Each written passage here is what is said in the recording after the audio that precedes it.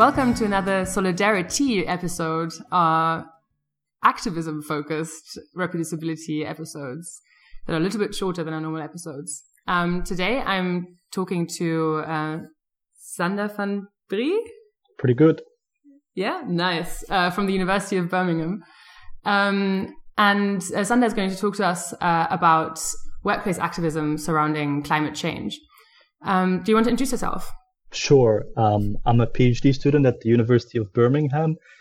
I look at the relationship between brainwaves and memory retrieval, but I also spend a lot of time doing green activism, trying to figure out what's the most effective way for me to make an impact on climate change. Nice. Yeah, exactly. So for context, I guess, so we met in Berlin while Sander was giving a presentation on this, and I thought it'd be nice to have this included in our SolidariTEA episodes. Should we jump right in? Mm-hmm. So I guess we've got the general assumption that, so for context again, that you'd be wanting to reduce CO2, or like the CO2 the extra CO2 that you produce. Right, yeah. And now it's about like, what can you do as an academic at your workplace? Sure. Yeah. I mean, the assumption is that we have a major problem here, a catastrophe, right? So I would argue that climate change ranks among the biggest existential crises for mankind, and therefore I think it's a serious cause of activism to be involved in. And I think the way to go about that is to focus specifically on carbon dioxide, because that's sort of the main variable in the story here.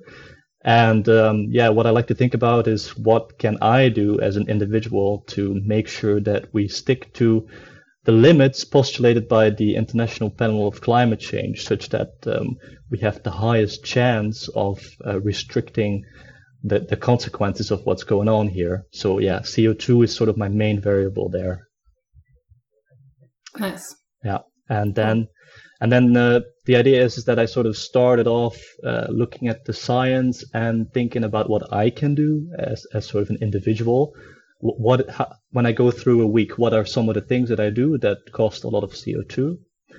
And there's good studies that have looked at this, and also many surprising results I found. So, for example, there's a huge focus on recycling. People are talking about recycling, and recycling is certainly something that we ought to do, but it is comparatively actually a low impact action. There are other things that we do that cost a lot more CO2. Two notable examples include the consumption of animal products and air travel. These are serious CO2 costing actions. And but then over time, I sort of also thought, well, I am only one person, and I have a certain moral responsibility to account for my CO2 output, but there are also bigger fish out there. We are part of a system with many, many actors, and I'm not the only person. I have a relatively minor footprint. So what are some of the bigger things that I can do? And then I landed on more societal policies, restricting, for example, companies that are emitting a lot of CO2. But there I rather felt that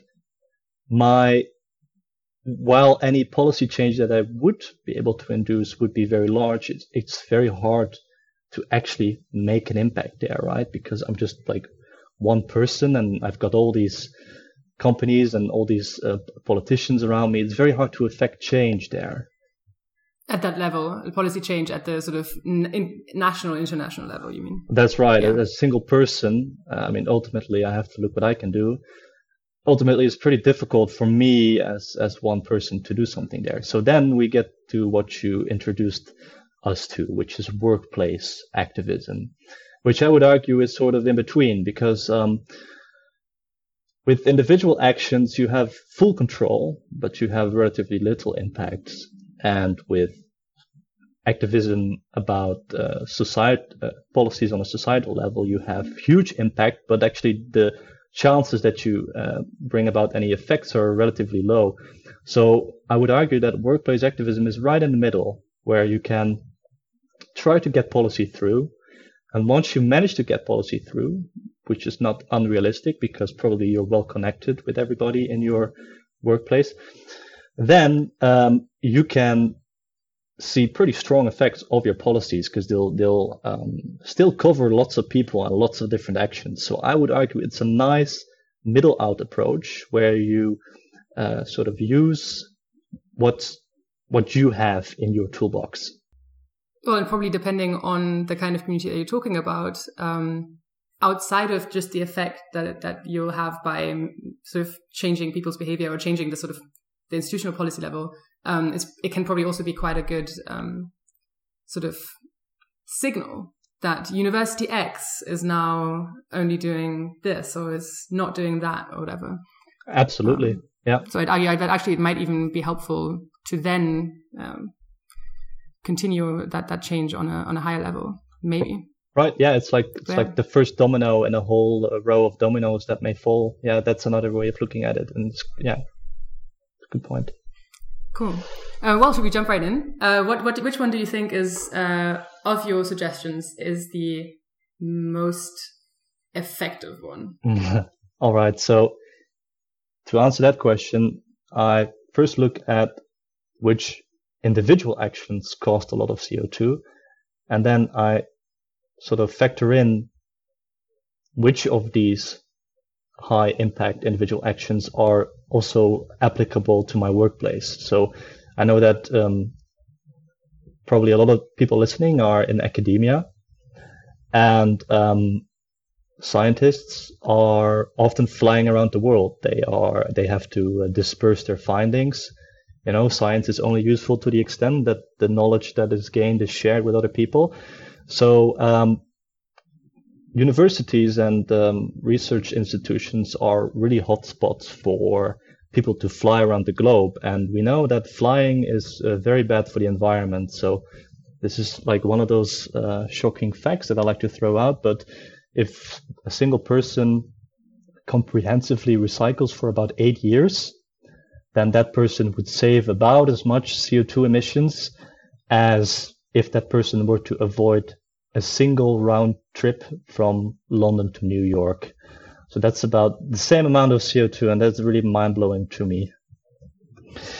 So considering that flying is so bad for the environment, if we look at the numbers, and considering that research institutions and universities are also a hotspot for people to fly around the globe, I think that is something that one should try to affect policy upon. And now we can start to be creative and think about ways to bring about change there. One option is, for example, trying to get people to fly less, because I've looked at some flight data for the universities that I've been associated with, and there is a surprising and frustrating, I would argue, amount of domestic flights. So people just flying within the same country. And then I would argue, what if we nudge those people somehow to take the train over the airplane? That would... I really hope you're talking about the UK there, not about the Netherlands. That's right. Not really sure how you could possibly take a domestic flight in the Netherlands. Yeah, it's a fair point. However, even in the UK, I've seen some ridiculous lines, like from, what is it? I think I saw one from Birmingham to London, which is like a couple hours by train. What? Yeah, some people are really... Well, actually, I mean, didn't there? I feel like someone told me once that there used to be a regular flight from like Groningen to Amsterdam, or something like that. Yeah, these things. Right. Okay. So quite silly, especially considering that the takeoff is actually a large part of the CO2 emissions. So, but anyway, to the point. Then I would argue that we should try and nudge people away. So in universities, we often have digital environments in place, booking systems where people can book their flights, because of course they don't have to pay themselves. So usually the university or a funding agency pays.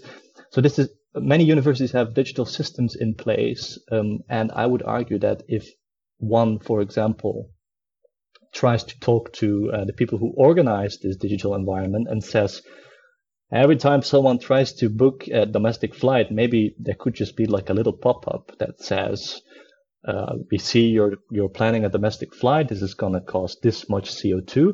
If you were to take this particular train route as an alternative, you would save this much CO2, just like a little pop-up window. And considering that many people would probably see this pop-up window, it seems to me that this is an effective way of bringing about change. Have you actually tried this? Because I mean, this does seem a little bit complicated, right? Especially like finding the right trains. Finding the right trains. Yes, I mean, I would actually be happy already if it's just the bare suggestion, like consider going by train. Probably even that would already do something. But I know, for example, that the University of Birmingham and also the University of Cambridge, which I've been associated with, they both use a company called Key Travel. And I would argue maybe one could convince them that this is a noteworthy cause, or try to find your local sustainability office and talk to them about finding ways of nudging people out of air travel. It doesn't even have to be just domestic. It could also be flights within Europe that just try and get people to avoid taking the plane. And then, of course, one could say, well, sometimes we just have to fly. That is, of course, true. And then I would argue that it's a noble thing to push for carbon offsetting, which is where you donate money to a cause that tries to get the CO2 out of the air again. So you can use websites like Cool Effect, which are non-profit, and they try and calculate how much money do you need to donate to projects that are saving CO2 again, such that you can sort of compensate for the actions that you have to do, for the actions that are unavoidable in terms of traveling to the US, for example. And so you would, so your argument would be to push the universities to pay for this as well. That's right. And there's also different ways of doing that. One could simply make an appeal to the local sustainability office. Many of them have a little bit of budget for green causes. And then if one can make the argument that money spent on, for example, something like switching out plastic cups for paper cups, if one can make perhaps even an argument with concrete numbers, that if instead that money would be put to carbon offsetting, it would have a substantially more beneficial effects for the environment. I think if one can make arguments like that, you might be able to start your university, promote your university to start carbon offsetting approved flights, for example. Yeah, so I mean, so I agree in general, right? So because I guess it's better to sort of all other things being equal, it's better to include something like some kind of carbon offsetting in the costs as well than to not do anything. But I have several issues, I guess. So firstly, kind of what about greenwashing, right? So are you actually encouraging people to change here, or are you just telling them that, I mean, really they can continue doing whatever they were doing because look, it's so cheap, right, to buy these carbon offsetting certificates or whatever? Yes. That's my first one. So maybe you reply to that first. Yeah, sure. So first, I'd like to echo what you just said, which is what I forgot to say, which is that indeed carbon offsetting is very cheap. So it only costs maybe a couple of euros to offset a single flight. So well, on that website that you had, right? Yes. Because so I personally I've used a different one, Atmosphere, where it's actually where it can get very expensive. Well, I would recommend Cool Effect in particular because there's a little bit of academic work that indicates that it's most transparent and optimally documented. So I would recommend that one in particular. But moving on to your counterpoint here. So greenwashing, for people who don't know, is really when you essentially said it. It's where it's somehow the idea that it's then okay to do CO2 emitting actions because you're getting it out of the air again anyway. So people won't really like driving to a Fridays for future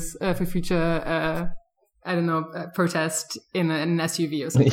Yes, something like that. So I would argue that any carbon offsetting activism should hopefully go accompanied by a type of activism that tries to get people to not fly in the first place. So I would argue it's good to nudge people away from flying, but the flights that have to be done, the flights that are unavoidable, which is often the case if you've got to fly to the other part of the globe to disperse your findings, sometimes there's just no way around it.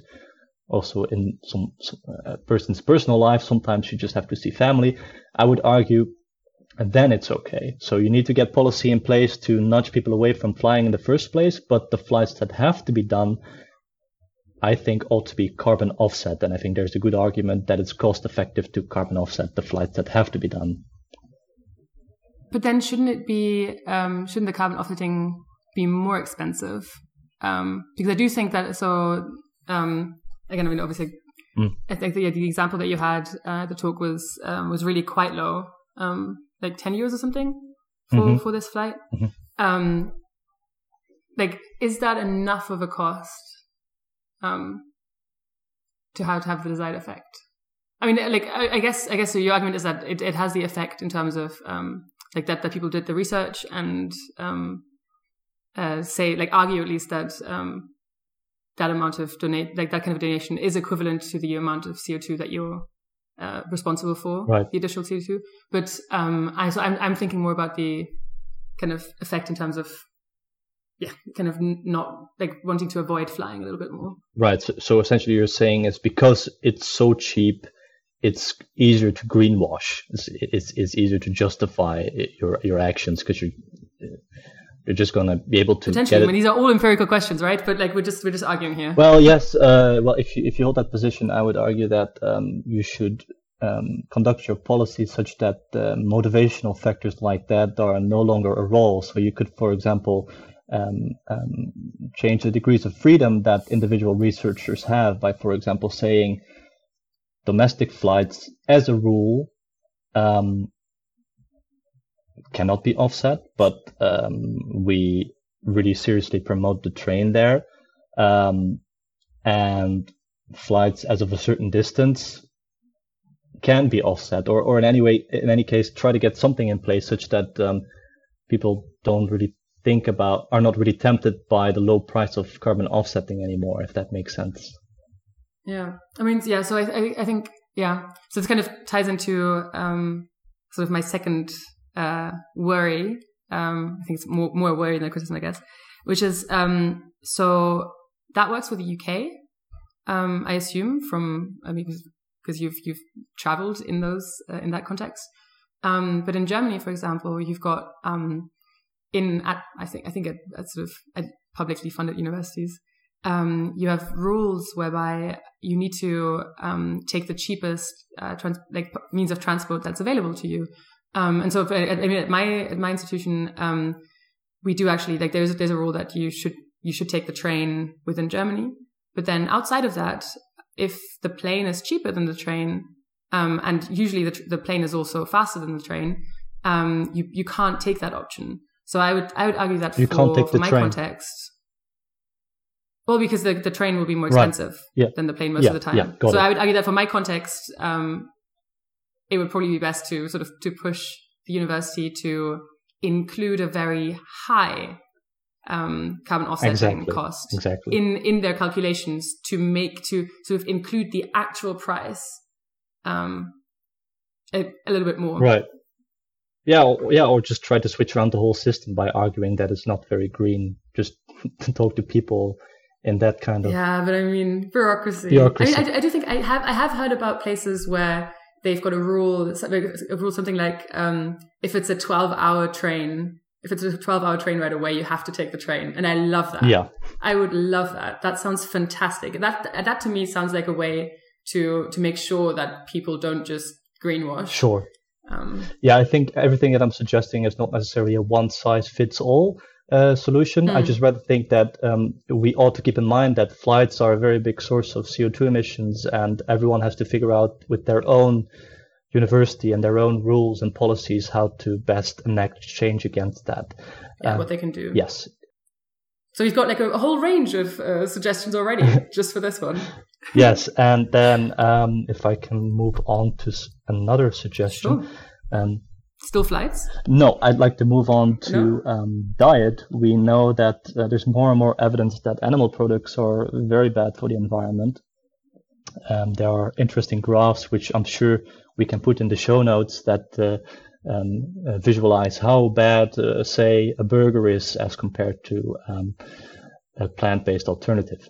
And so again, I'm using this individual data to guide my workplace activism, where I'm seeing that academics are not just flying around the world, they are also organizing conferences. And at these conferences, many people are fed.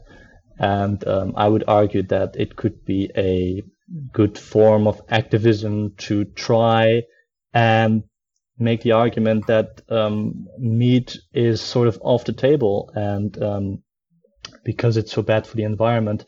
And then one might say, well, there will be a lot of pushback. But from personal experience, this is actually not that bad, because if you phrase it within the context of being green, actually many meat eaters are willing to drop that burger, to drop that tuna for one time. Actually, people are willing. Can you tell us about your personal experience? Yeah. No, I was surprised about this. At my past workplace, I tried to see if I could make the catering vegetarian, and while there was some pushback, about 80% of the entire workforce was happy to try the policy, was happy to make all the catering vegetarian, and this really blew my mind. And this was also sufficient percentage to get the policy through. So I would also argue, if one wants to be a workplace activist, don't be pessimistic, because there is a growing awareness of green issues, and people are willing to give up something to help the planet. Mm. Well, especially if you're not actually giving up as much as changing right to another thing, right? Right. Nice. Yeah. So these are two that avenues. Sounds fantastic. Yeah, and I would argue, if any person listening wants to become a workplace activist, try and understand the organizational structure of the place where you work. Try and think about things that cost a lot of CO2. Again, I'll put a link in the show notes. And conduct your activism accordingly. And there's very simple, quick little things that we can do. Here's another one that my supervisor thought of. She includes a carbon offsetting price in the fee for the conferences that she organizes. And then she donates that money to carbon offset all the flights. And the advantage of this is that it also very much bypasses bureaucratic barriers, because it's very hard to get funding agencies to make another transaction just for carbon offsetting. But if you tell your supervisor, hey, could you make the fee $8 higher and donate all of that to carbon offset, then I think if you just ask, if everyone listening asks their supervisor this, then I think you're going to have a lot of... Well, that's kind of changing policy through the back door. I like that. But does she include an option for people who, for whatever reason, are paying for the conference attendance by themselves to not necessarily pay that? I guess, because you don't want to make it more expensive for people that are already in a... It's probably a good idea. I think she didn't think that far. That's maybe a good option there. So, you can always optimize, of course. Yeah. So you said you've been quite successful with workplace activism that you've tried to incorporate into your daily academic life. Of course, you can. I mean, I'm assuming that it's not going to be that easy for everyone. Do you have any tips for people on how to stay motivated, even in the face of, more adversity, I guess? Yes. All right. So what I like to do is I like to log my achievements just for a little confidence boost. If I'm feeling, or if I have, for example, a failure, like for example, an email thread has kind of run its course and you see that nothing's really going to happen. Don't be discouraged because, I mean, every little bit does help. I mean, I would normally be skeptical of that statement when it comes to individual actions, but when we're talking about broad policy level change, if you just get one thing through in your life, just one serious thing, then I would argue that it's pretty significant, and it will happen. Maybe not with the first email that you send, maybe not in the first month that you're trying to bring about change, but if you just keep going and you try to be efficient with your time, or you make it fun. Like for example, sometimes in the evening, I don't even really see it as work. I just put on some music and I start to write some messages to people. And change the world. hopefully change the world.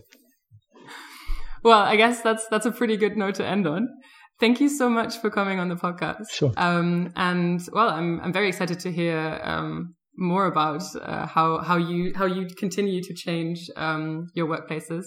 And yeah, if any listeners have any other suggestions for this kind of stuff, we'd love to hear that as well. Yes. But yeah, thank you so much. Thank you very much for the platform, and I hope that I've been able to inspire some listeners here. Oh, I mean, at least me. So Great. There you go. Wonderful. Every little helps. All right. Thanks. Bye. Bye.